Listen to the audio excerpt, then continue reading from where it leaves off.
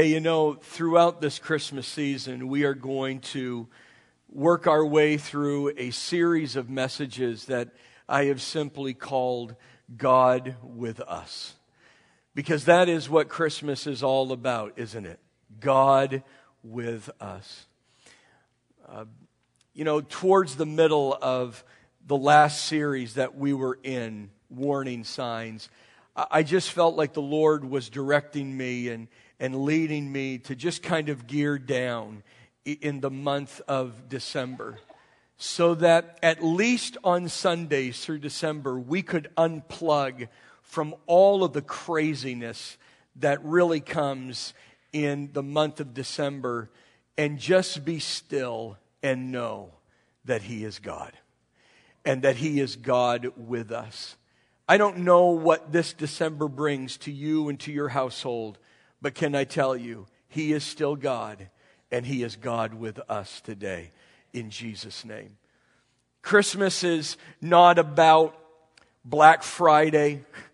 Christmas is not about malls and shopping.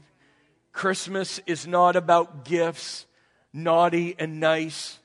Christmas is not about gift exchanges and baking and Christmas trees and decorations. Christmas is not about Santa Claus and elves and sleighs. It's not about toys. Christmas is not about Scrooge, Grinch, Potter, humbug. It's not about Tiny Tim. It's not about leg lamps. Some of you will get that. It's not about Clark. It's not about all of those things. It's not about chestnuts roasting on an open fire. It's not about Jack Frost nipping at your nose, grandmas getting run over by a reindeer. Christmas is not about a partridge in a pear tree. Christmas is about God with us. Amen. Christmas is a celebration of the day when the eternal, everlasting, self-sufficient God the Son became flesh and dwelt among us. And my prayer is that through this Christmas season, we can unplug from what the world says Christmas is all about and remember that it is truly about God with us. Have you ever considered how you would have brought Jesus into the world? Have you ever considered if you were God the Father and you were about to send forth your only begotten Son, and you had placed upon His shoulders the eternal plan of redemption, and you had chosen Him to be the one through which you would reveal your invisible attributes to the world, and you were considering how to send Him forth with maximum effectiveness and touching the maximum amount of men and women, how you would have chosen to send Him forth. I can almost guarantee you that the least creative person in this room would have never come up with the plan that God came up with. I believe it's safe to say that the least creative person in this room would have come up with something more dramatic, something more exciting, something more thrilling, something less controversial, more acceptable, more palatable to the taste of mankind than the pathway that God chose for His only begotten Son. I don't say that disrespectfully. I'm just saying that if you were given the choice of how to bring Jesus into the earth, it would have been much more flashy than what God chose. With our fascination with special effects and CGI and sound effects and soundtracks, we would have made His entrance into the world nothing more than the most awesome blockbuster that man had ever seen. It would have been spectacular. It would have been dramatic. It would have been an epic event.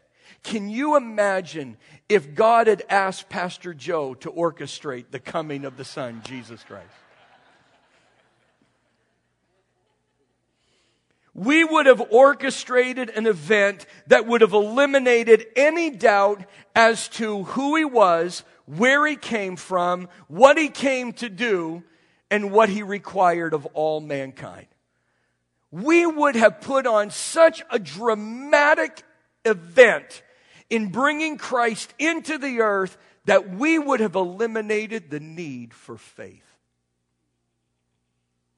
And that's why we are not God.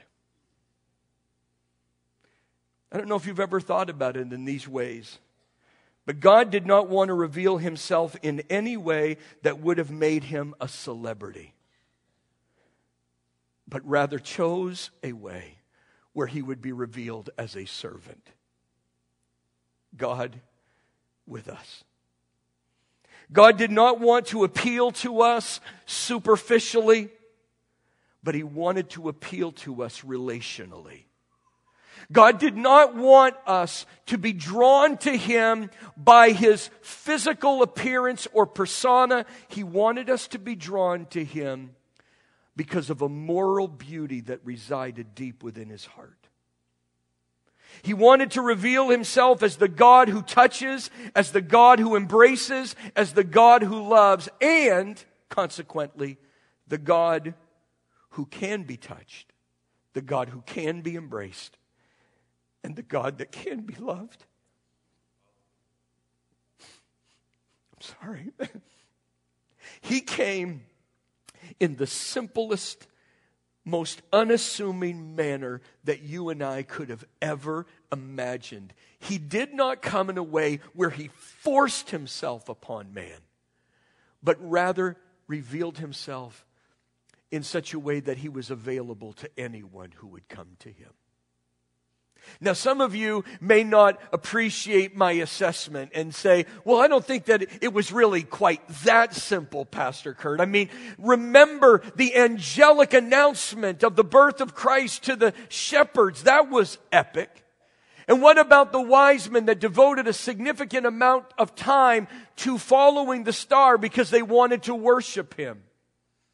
And yes, I would say that those are dramatic events, and certainly they add to the story. But you would have to admit that even within those examples, very few, relatively speaking, actually paid any attention to them. I mean, think about it. There was no outbreak of revival fire in Bethlehem as a result of the angel's announcements. In fact, the only ones that we know heard the angels were the shepherds. No one else saw them or heard them. There was no citywide repentance in Jerusalem when the wise men finally arrived there and asked, "Where is he who was born King of the Jews? For we have seen his star in the east and have come to worship him." The Bible actually tells us that King Herod and all of Jerusalem were troubled with those words, which means they were afraid and they were anxious.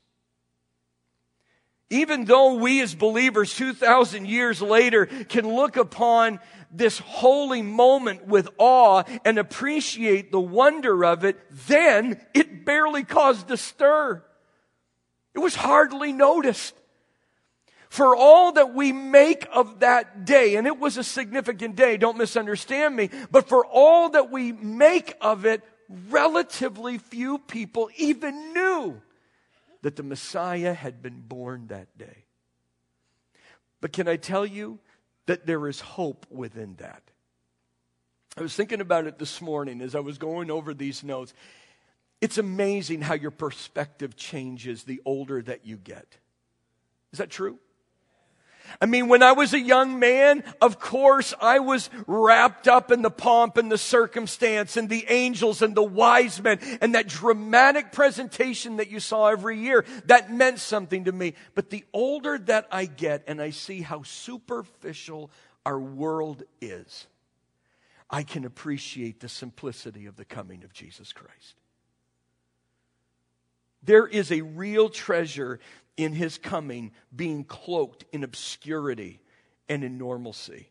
I mean, think about it. If Jesus had come in royalty, if it had been King Joseph rather than Carpenter Joseph, if it had been Queen Mary rather than quiet Virgin Mary, if he had been born in a palace rather than a barn, if he had been laid in a crib rather than a feeding trough, if he had been wrapped in furs rather than swaddling clothes, if there had been a red carpet rather than hay strewn all over the floor, if his birth had been surrounded by the rich and the famous rather than just mom and dad in relative obscurity, then he would have been out of the reach of common men, ordinary men and women just like you and I. Detached from all of our struggles, all of our tears, all of our brokenness, all of our fears, all of our anxieties. But in coming in struggle, in coming in rejection, in coming in normalcy, He's God to everyone. He's God with us. Let us never forget, Mary and Joseph were in Bethlehem because they had to pay their taxes. They didn't have tax-exempt status because they were bringing the Messiah into the earth. And when they got to the hotel, they were told, "We don't have any room for you." That's normal. That's God coming down saying, "I get it." God with us. God with us. Just think about that for a moment. Like, I've been meditating on this the better part of a month and a half, maybe 2 months, because I knew that this was the direction that I wanted to go in this Christmas season. But just think about that for a moment. God with us. You know, as far as the four Gospels are concerned, Mark does not even touch on the birth of Jesus. Matthew and Luke, they look at it from a historical perspective. Only John looks at it from a theological perspective.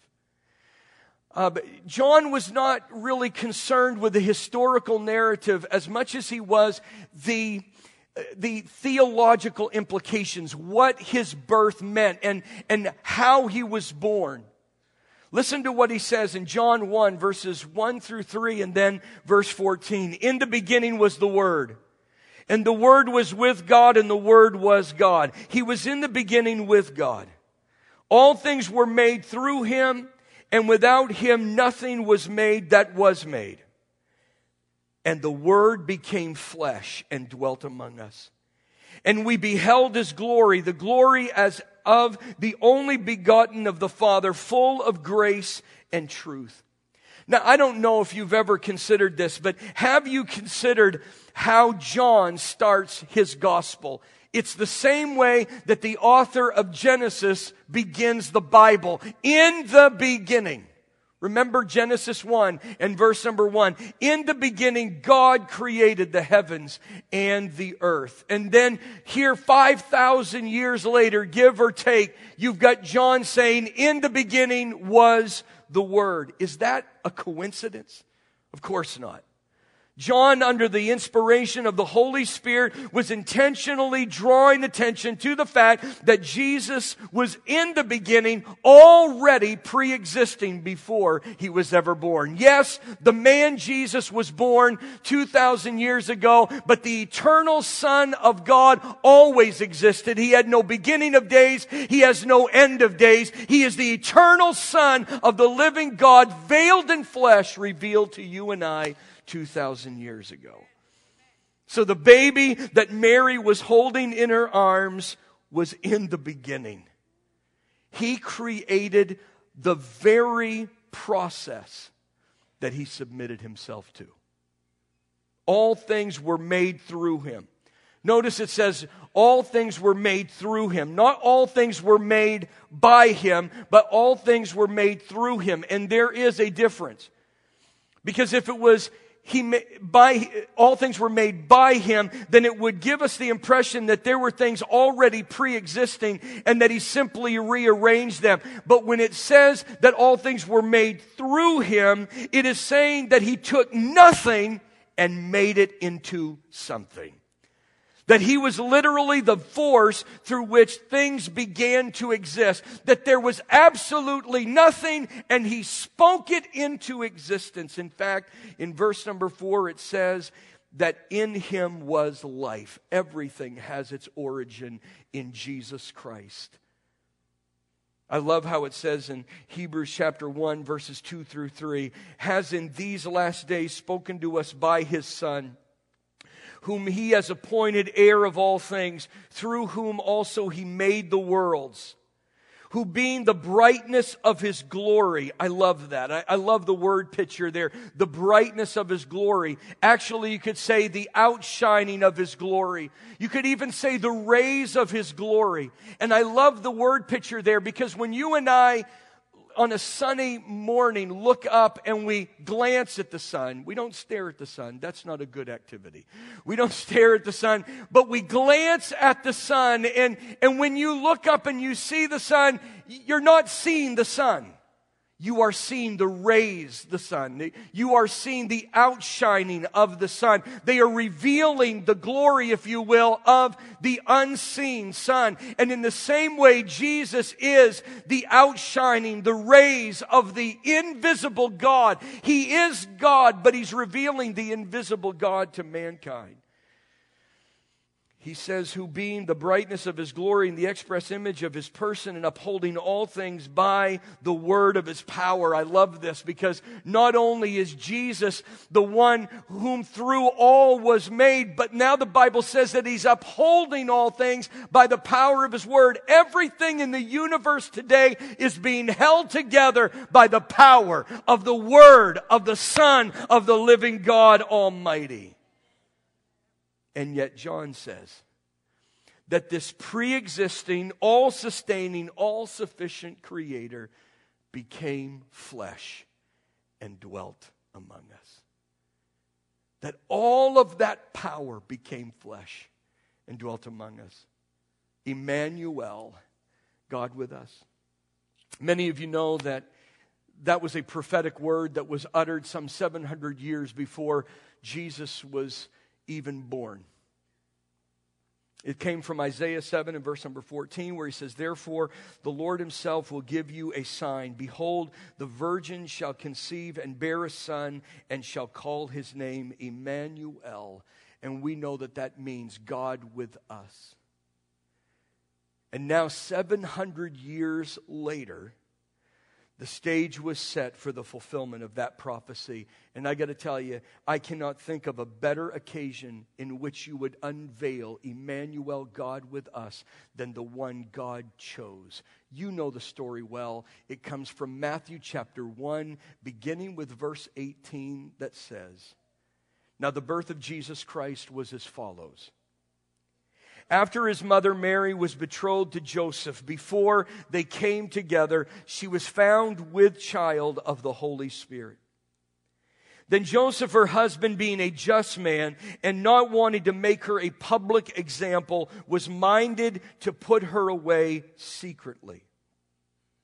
But while he thought about these things, behold, an angel of the Lord appeared to him in a dream, saying, Joseph, son of David, do not be afraid to take to you Mary, your wife, for that which is conceived in her is of the Holy Spirit. And she will bring forth the Son, and you shall call his name Jesus, for he will save his people from their sins. So all this was done that it might be fulfilled, which was spoken by the Lord through the prophet, saying, behold, the virgin shall be with child and bear a son, and they shall call his name Emmanuel, which is translated God with us. Then Joseph, being aroused from sleep, did as the angel of the Lord commanded him to do. Boy, it's easy to follow the commands of the Lord when you know that God is with you. This was the setting of the fulfillment of the prophecy. And again, I don't know that any of us would have chosen this setting, but it was the setting that God chose. Joseph's world was about to be turned upside down, and that's putting it mildly. Joseph was a just man, undoubtedly. He had everything prepared for he and his wife to begin their journey as husband and wife together. And in this one moment, absolutely, his world was turned upside down, but it was in the midst of this confusion that it would be revealed, God is with us. I don't know about anyone else here, but I think personally Joseph is the unsung hero of the Christmas story. Does anybody else feel that way? We don't know very much about Joseph, but Joseph just always seems to stand in the shadows of the Christmas story. Like no one lines up for the part of Joseph in the Christmas play. Joseph just kind of stands in the shadows, and we get that. I mean, he's a father figure, and as one father to many fathers, isn't it true? I mean, we are the last person that people think about when a child is born. I mean, I'm not bitter, I'm not angry, like I'm not venting here this morning, but it's just the reality. We just are kind of an afterthought. Everybody's worried about mom, rightfully so, and everyone's worried about the baby, rightfully so, and everyone's congratulating the doctors and the nurses on a job well done, and dad's just sitting there twiddling his thumbs. I mean, we all are an afterthought, guys. We know very little about Joseph. In fact, he flashes before our eyes, and before we know it, he is taken from the narrative, and we're left with a lot of questions like, whatever happened to him? Outside of the Christmas story and the events surrounding that, and that one other instance where Jesus was left behind and Joseph and Mary went to find him in his father's house, we really do not know anything else about Joseph. But, wow, for those brief moments that we are shown Joseph, we know that he was a man of God. We know that he was a man of faith. Mary and Joseph were betrothed to one another. Betrothal, many of you know, was like engagement, but it was on steroids. It was a legal contractual marriage. In the eyes of God, when you were betrothed to one another, you were married. Now, they would not consummate their marriage for a year, but it was binding and could only be broken by either death or divorce. So legally, in the eyes of God and man, you were married at the time of the betrothal. Now, many of you know that the betrothal lasted approximately 1 year, at which time the groom would be preparing for his future. He would go to his father's house, he would build onto the father's house, and would begin to make preparation for his soon-to-be bride, and they would go on with the rest of their life. And so this is the period of time in which Mary found that she was with child by the power of the Holy Spirit. Presumably, again, and some of these things we're not sure of, but it would appear that she was already 3 months pregnant when Joseph found out. And he was devastated at the news. Obviously, he did not believe her story. That's why he wanted to divorce her privately. He was angry. He was confused. He questioned everyone. He questioned everything. All of his dreams literally just went up in smoke with one declaration. But what I love about it is because he is a just man, he wants to handle this lawfully, but also wants to show grace to Mary. He does not want her to be reproached. He doesn't want her to be hurt in any way. As I understand it, there were really only two options that Joseph had at this particular time. Marriage was not an option in his mind. She was unfaithful during that betrothal period, and so marrying her was not an option. The only two options that he had left then were to, number one, drag her into a very public court hearing where he would prove that she had been unfaithful to him and absolutely humiliated her and destroyed her reputation, basically removing from her any opportunity of having a life in the future. Or there was a provision in the law that allowed him to deal with this divorce in a much more quiet and secretive manner in which he would only involve 2 or 3 witnesses, so as preserving her honor and allowing her to go on with life. And he decided that the best course of action was to divorce her privately rather than humiliate her publicly. Boy, that tells you a lot right there about what kind of a man he was. He did not seek revenge. He did not want to retaliate. He did not want her to hurt as bad as he was hurting. He was willing to very privately walk away from this arrangement and allow her to go on with her life so that he could go on with his. But he was still troubled about it. The Bible just says that he was unsettled. Have you ever made a decision that you knew was the right decision, but still you were a little unsettled about it? And that's kind of the way it was with Joseph. He knew that this was the only option for him, but he was still unsettled. And I just have a feeling that he went home that night and he said, I know that given the hand I've been dealt, this is the best course of action, but something just doesn't seem right. I know Mary. I know her commitment to the Lord. I know her commitment to me. I know that she is better than this. I just don't understand it. Something here doesn't make sense to me. And later that evening, in a dream, the angel of the Lord visits him and explains it all to him. And I love his opening words to Joseph. Do not be afraid to take Mary as your wife. I love those words. I know that you're afraid. And I know that it is perplexing and confusing to you. And I know that there are a lot of things that you don't understand. And I'm not sure that you're going to understand it much better when I'm done. But don't be afraid to take Mary as your wife, because that which is conceived in her is of the Holy Spirit. In other words, he was saying, Joseph, she was not unfaithful to you. This did not in any way, shape, or form involve the natural course of events in a woman becoming pregnant. This is nothing like that at all. This is a work of the Holy Spirit. And again, I know you don't understand it. And the reason he didn't understand it is because the Jewish mind was not considering this at all. They weren't looking for this at all. And he says, I know that you don't understand it, and I know that you're afraid, and I know that you're concerned, and I know that you're confused. But I just want you to remember, his name is going to be Jesus. And he's going to save his people from their sins. Oh, and by the way, he's also Emmanuel, God with us.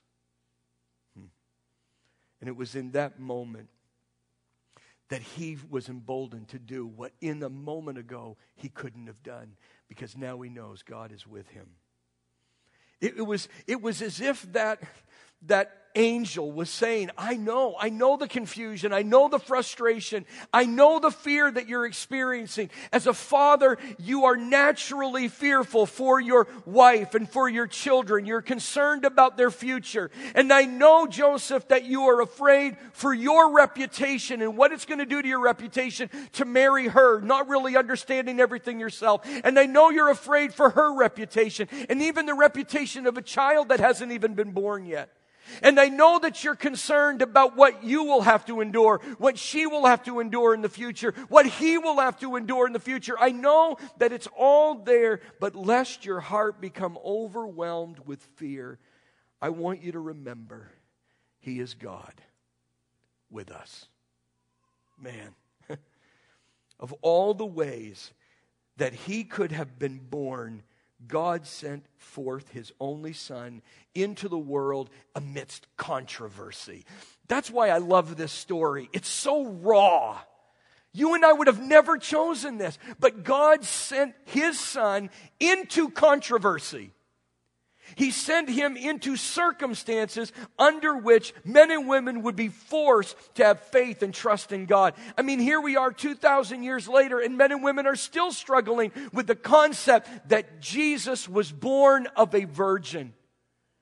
I mean, why would he choose something that right out of the gate would make men and women push away from the story? Wow. I mean, why would he do that?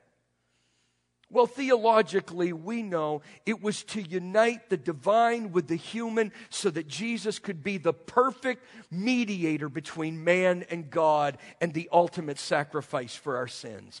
We know that theologically, in order for there to be a mediator that mediates between God and man, it would have to be the perfect combination of God and man. Jesus was 100% God, 100% man, so that he could come to man and reveal God to us, but that he could stand before God Almighty and intercede on our behalf, saying, I have been tempted at every point just like they are, and yet without sin, so that he could tell the Father what it's like to be tempted, so that he could tell the Father what it was like to walk in the earth in flesh and blood, skin, and say, I know what it's like. I've been there. I've gone through it, and intercede on our behalf in Jesus' mighty name. Yes, we get it theologically. We know that living a sinless life, he was able to offer his life as a sacrifice for you and I, that if we believe upon him, we would never perish and have everlasting life. And I'm thankful for that today in Jesus' name. How many of you are as well?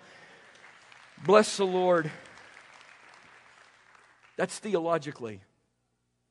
Relationally, he came this way so that we would know and that we would be absolutely convinced that he is God with us. That he is God with us in every season of life.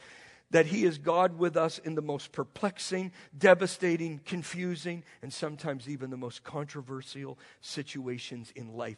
He allowed even his reputation to be tarnished from the world's perspective, just so that he could identify with those who've tarnished theirs. So maybe you're here this morning, and like Joseph, you had everything all laid out, all planned, all the T's were crossed, all the I's were dotted. You put the down payment down. You sent out the invitations. You were ready to buy that house. I mean, everything was set up. You planned your future. You knew who you were going to marry, how many kids you were going to have, the house you were going to live in. It was all planned out and decorated better than anyone could have imagined. And then in one moment of time, news came and upended everything. It's amazing. How many of you would say that in just one moment of time, your life came to a screeching halt? We all have had it. One phone call is all it takes. One text, one email, one Facebook post can change your life. You lost your job. He asked for a divorce. She had an affair. The promotion that was promised to you was given to somebody else. Everything changed. Mom and dad wrote you out. Your children wrote you off. And you know in that one brief moment of time, things changed, and it will never be exactly what you thought it would be. That's what Joseph, after a year of planning, getting everything in order, he realizes, now all of my plans are gone, and I have to adapt to the way things are now. Maybe you're here today and you feel betrayed. Maybe you feel confused, let down by the closest people around you. Maybe you've damaged your reputation, or maybe your reputation has been damaged because you've chosen to follow the Lord.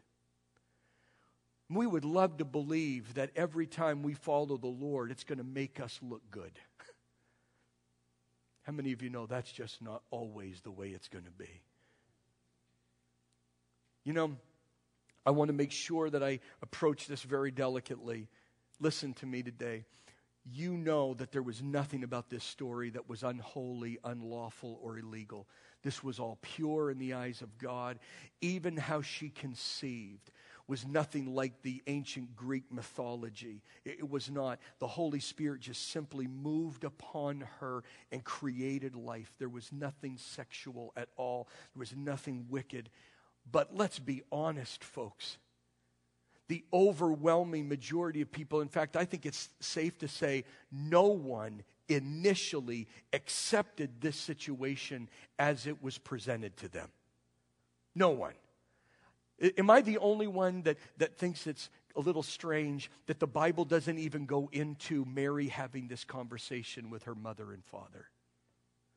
Or Joseph trying to sit down with his mother and father and explain to them. How many people really believe when Mary went around and said, yes, I'm pregnant, but I have never had a relationship with a man?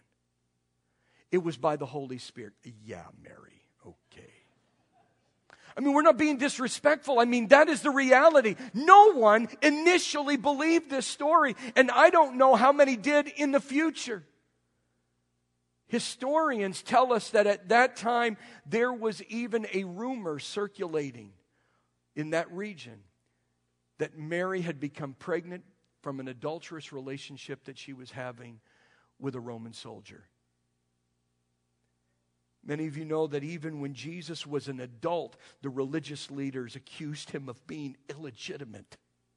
Even saying, at least we know who our Father is. This is the Son of God. This is the Son of God. No sin. Holy. For eternity. And yet he comes into a situation where his very reputation is called into question. Why would he do that? I mean, why would he do that? Can I just tell you this? I think puppies are adorable. Anybody else like me?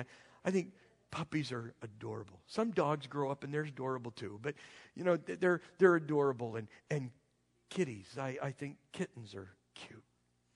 I think squirrels are cute. I do. I just think they're cute. They're a nuisance, but they're cute, okay?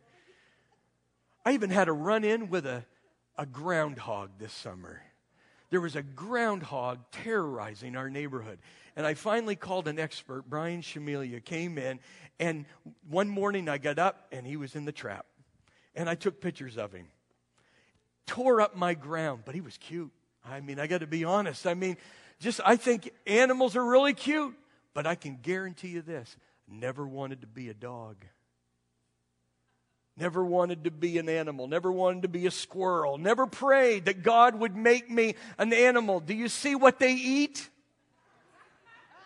Do you see what they do? I mean, I would never want to be an animal.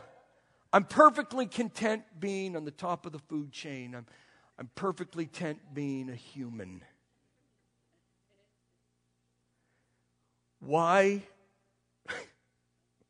would the eternal, everlasting Son of God, the heavens are his throne, the earth is his footstool.